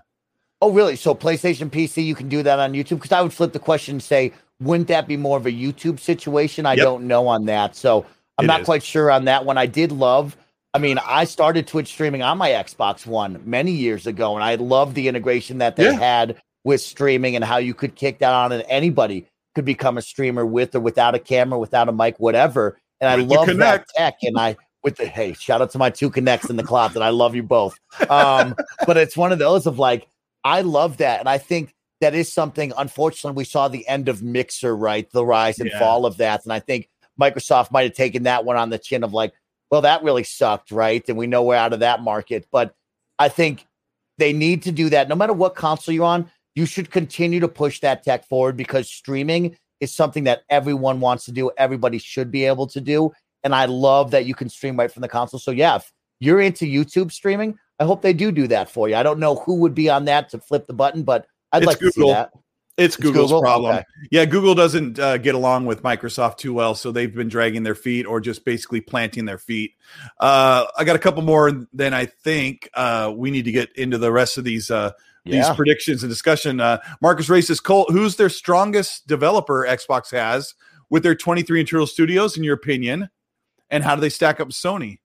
Let me answer this real quick. I think you either have Bethesda Softworks or Coalition. Mike, who do you think their strongest studios are that are competing with the rest of the world?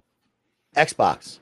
Yeah, I make that as a joke. I mean, everybody, right? Like all 23 studios. That's what makes them strong. Each one is so unique and different. And yeah, I was trying to make it fun out of that one, Cole, because that is tough. I go down all these studios, and each one is so unique and strong. And yeah, we could put one that's like a Naughty Dog level when we compare apples to apples. But in all honesty, all of them. But yeah, you're probably right with Bethesda GameWorks. I love Playground Games is something that should be marveled at, right? What Ninja Theory's doing.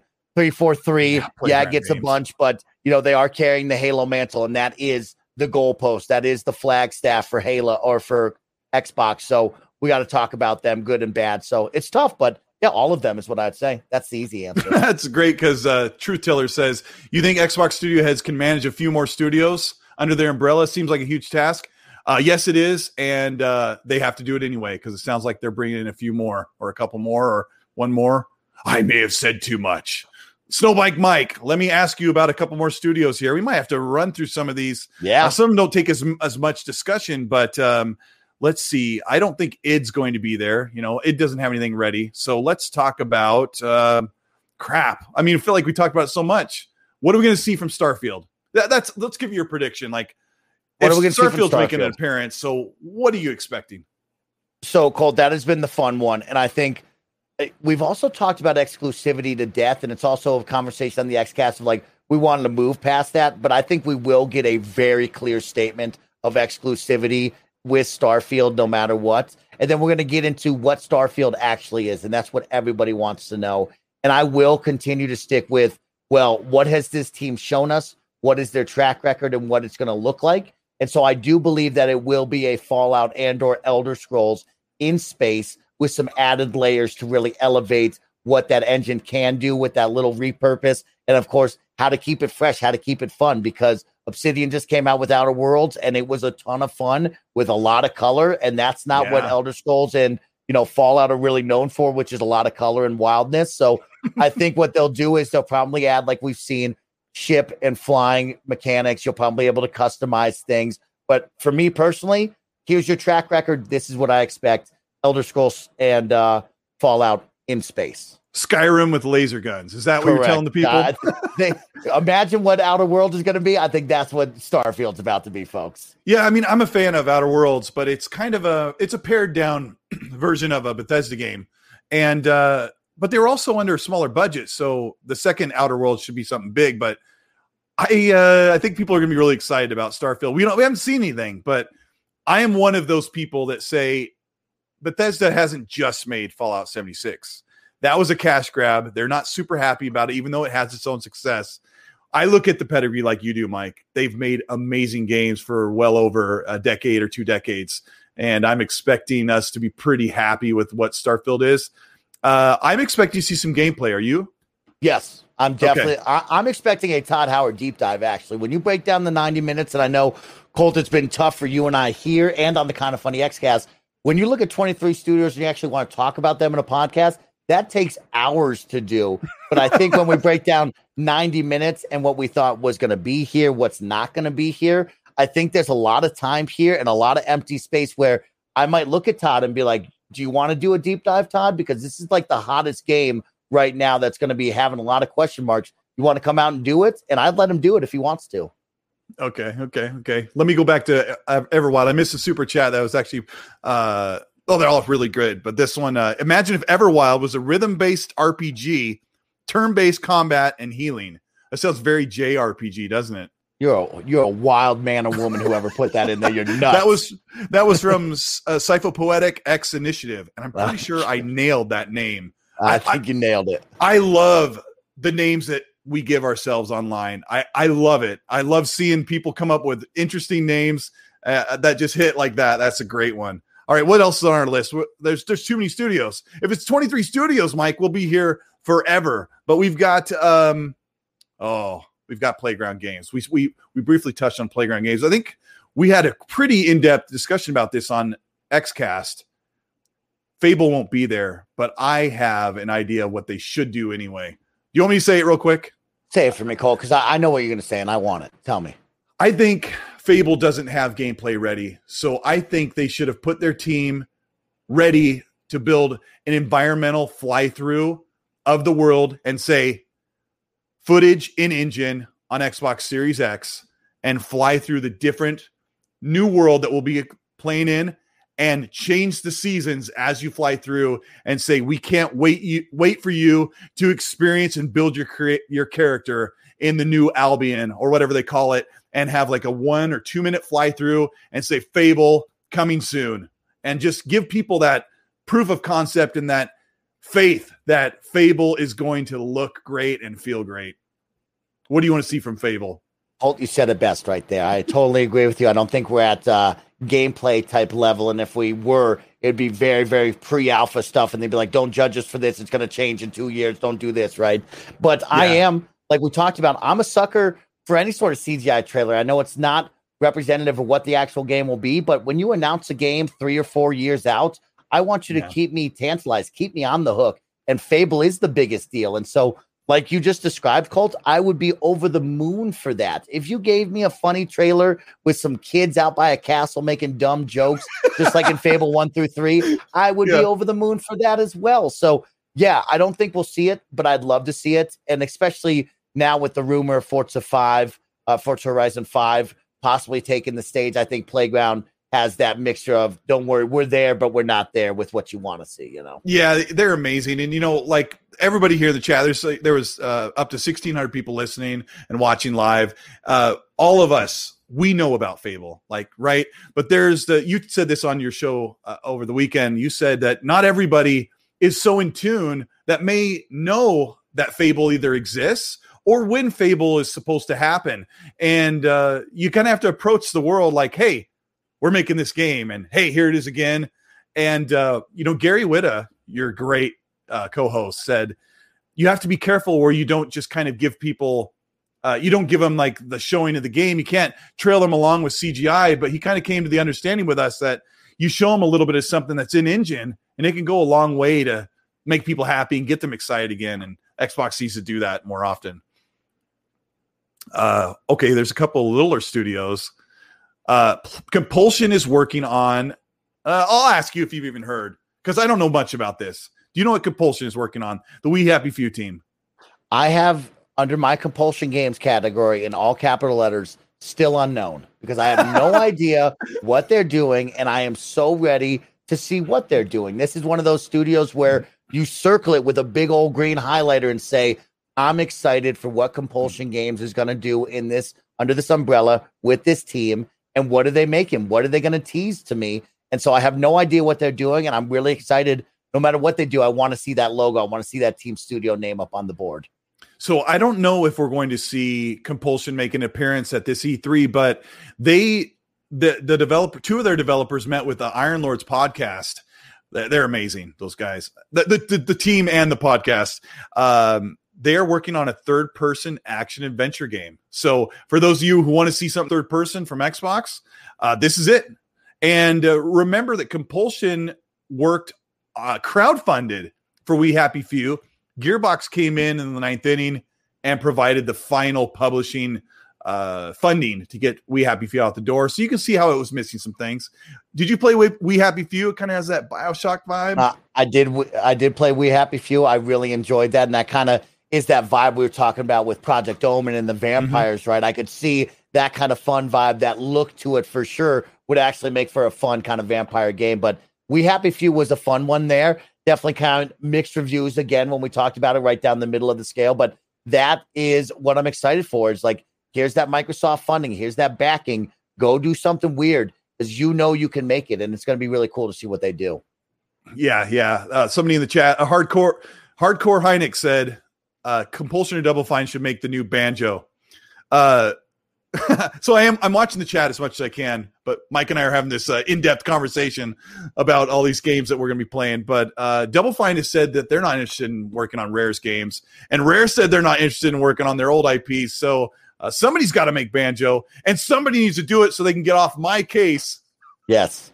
I need Paris Lily to be happy again, right? Because Paris Lily, every single week, it's like clockwork, everybody out there. I just know Paris Lily is going to yell, "Where's Banjo?" And to hear that, Colt, is so weird, right? Of like, you brought up Viva Pinata, right? We talk about Banjo. We talk about my favorite Conkers back then. It's like, man, that's so weird that they don't want to do that. And then you look at teams, like you said, right? You point the finger of like, well, Tim Schafer, why don't you bring the fun and you do this, right? And then you look over at Compulsion, you're like, well, why don't you do that? And they're like, we're not doing that, you know? And so there's definitely some very talented developers out there that, if that is true and we could really work out a deal, I would love to see a lot of teams get their hands on some older Rare IPs that could really have some fun and make something cool. Yeah. Paris in the chat goes, Banjo, I need it. I have to appease him, Colt. It's a rule. I got to make sure he's happy. Let me jump off of Xbox for a second, off the topic. Did you play Sackboy Adventure on the PS5, PS4? I did play Sackboy Adventure, and I absolutely loved it, Colt. I love that. It's just charm, so much charm that it just blows up on the controller. I want that team to make the next Banjo. And the funny thing about that is people are like, why would a PlayStation team make the Banjo game? Well, that team, this is the funniest. I don't know if you know this. The team that made Sackboy Big Adventure is called Sumo Digital, and they just made Crackdown 3 a couple of years ago. Did you know that? Yes, they did. Yes, they did make that game. Is right. I know that is right, Colt. I loved the Crackdown 3 campaign. I did too, Colt. I loved it. Don't tell nobody because they'll yell at me, but don't tell anybody. I really enjoyed it. The multiplayer didn't. No, that multiplayer was not what we were promised. That was really crummy, but that campaign is a joy to play. It is really fun. It's Crackdown. I wish we had Terry Crews for longer to really go more in depth with that character, but having Terry Crews voice that character and be that character is a huge win.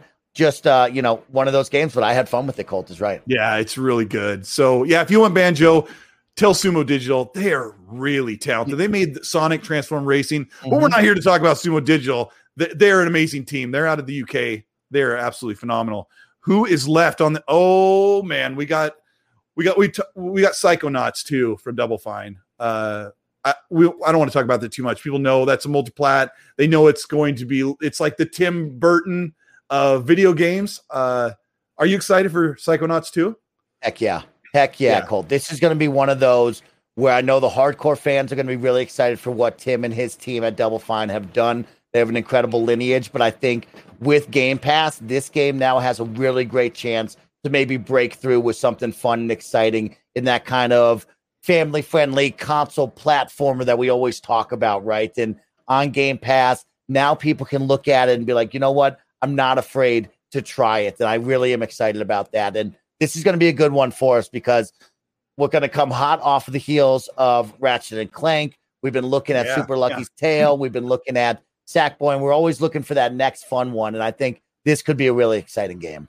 Oh, and we've got like Jack Black doing the drum the depths of your soul. You know, we Anything got like that. Jack Black is in is good. You know that. Yeah, he's right. gonna do like he's got that song. Hopefully that's like in game or something. But Jack Black's amazing. Give us a Brutal Legend game. Why not? Right. Well, let's see. Gin American says, "Are you suggesting that Sumo Digital be bought by Microsoft?" No, but work with them again. Hopefully that experience working with Crackdown wasn't like a stressful one for them, like didn't hurt the relationship, because they've worked with all kinds of teams. Sumo Digital's worked with other publishers, but yeah, that was probably a tough experience. They had to hold out for a while and redo some stuff. Let's see. We've got, we talked about the initiative with Perfect Dark. We probably won't see that. In Exile, is working on something big. I've called this one. I'm not quite sure if I'm right on it. And this super chat actually kind of points in the same direction. I don't even know what I should say, but Decimator X808 says, Colt, if it's not like Fallout in space, I'm disowning my kids, which is translation. With, I'm not buying them McDonald's tonight. That's what he means. Okay. No Happy Meals. Right. No Happy Meals if it's not Fallout in space. I was getting the impression that In Exile might be taking over the Fallout franchise, but let's just pretend I'm making that up. What do you think about that?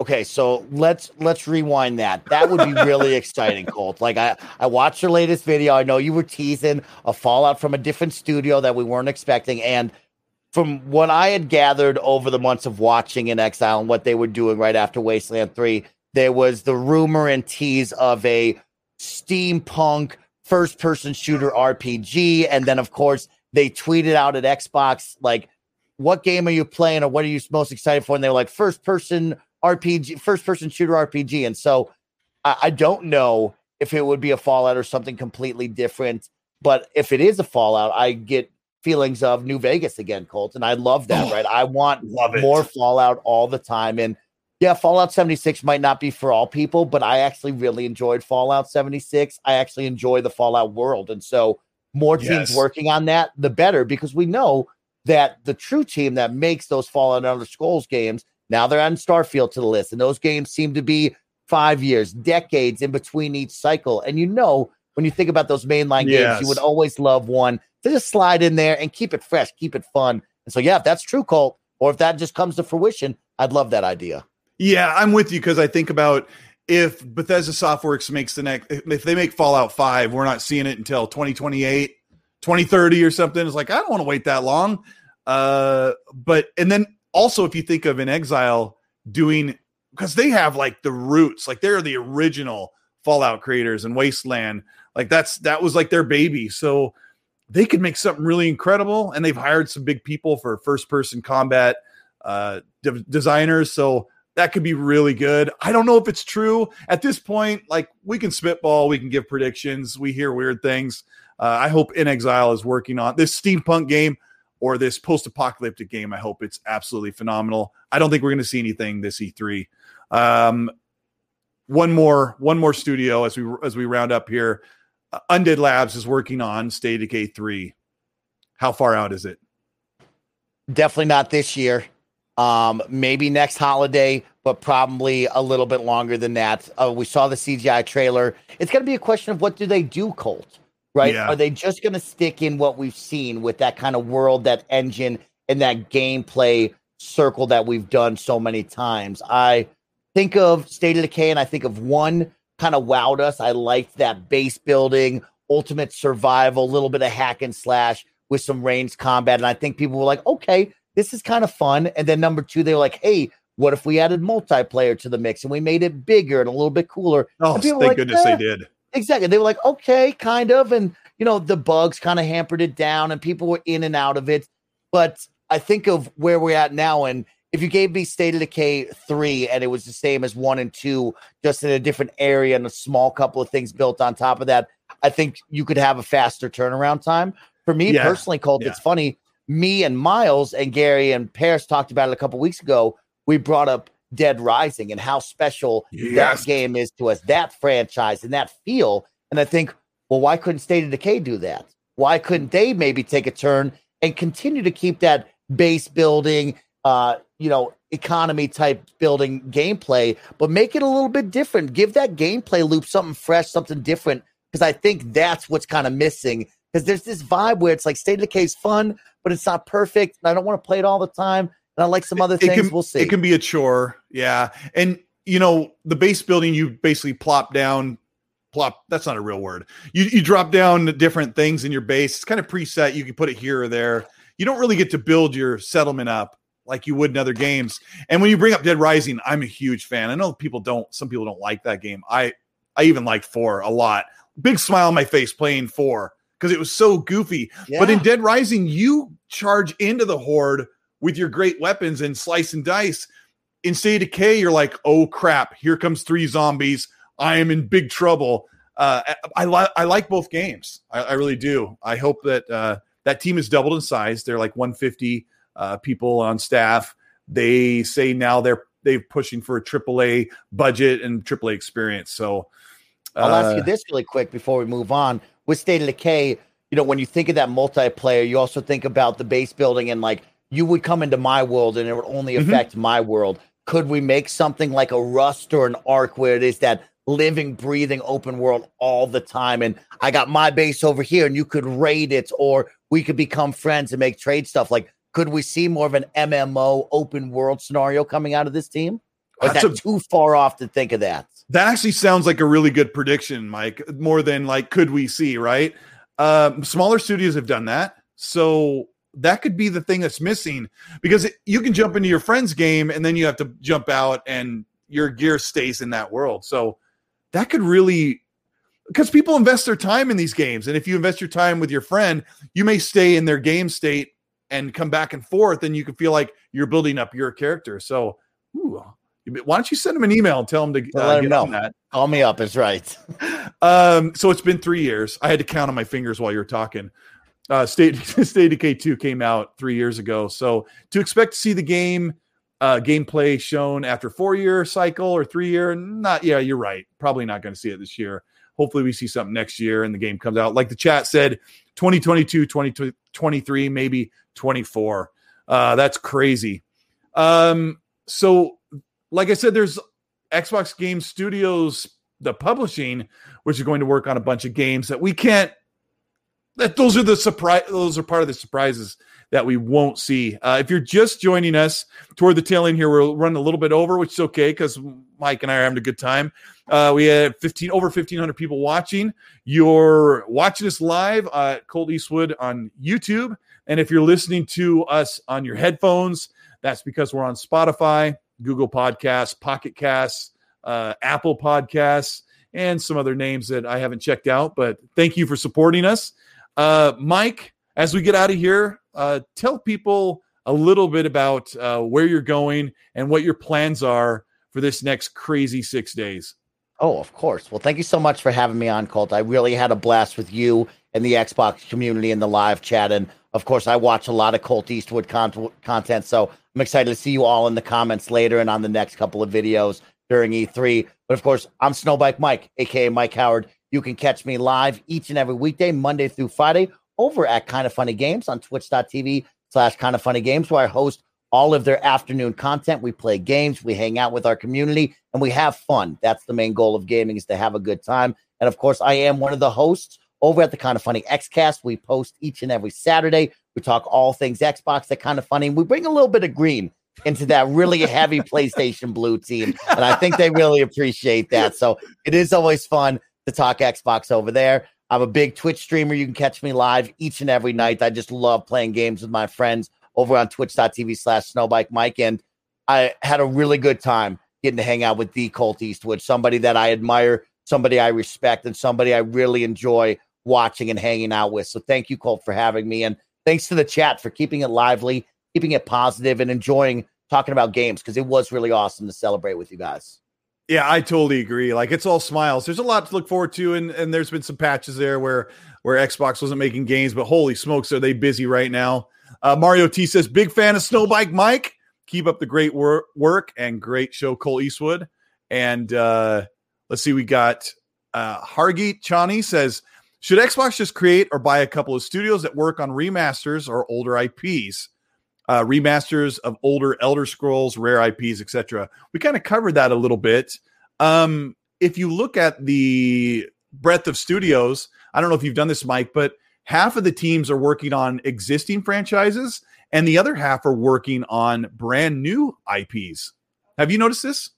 I have noticed that, Colt. And to that question, I am all for remaking, remastering, and trying to bring back the past into the present day, because an old game isn't old. An old game is a great game. Mm-hmm. That's a good friend of mine, Sean Capri, said that. But I also, exactly, Colt, thank you. I'm also, though, one that is like Paris Lily, where if I were to purchase you and bring you under the umbrella, I want you to create what you want to create, right? I want to see new and innovative ways. I want to see you have fun in what you're creating. So if a team came up to me and said, yeah, we want to do that, sure, we could do that. But in all honesty, I wouldn't ever look at somebody and be like, yo, we're doing this just for this. I want them to have fun and make a cool game.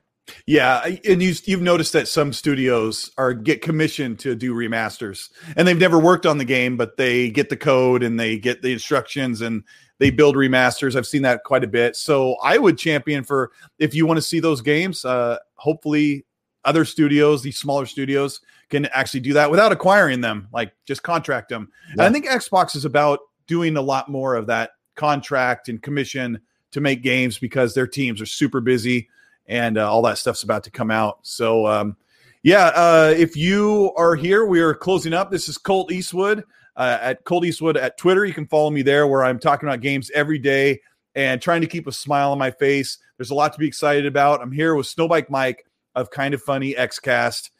We talked about the whole breadth, if you missed it, of what Xbox is working on in the last half of the show. In the first half, we talked about what I would call some spicy nuggets of information about what is coming that is supposed to surprise and shock us. So thanks for being on, Snowbike Mike. I really appreciate it. It's been super fun. Spicy.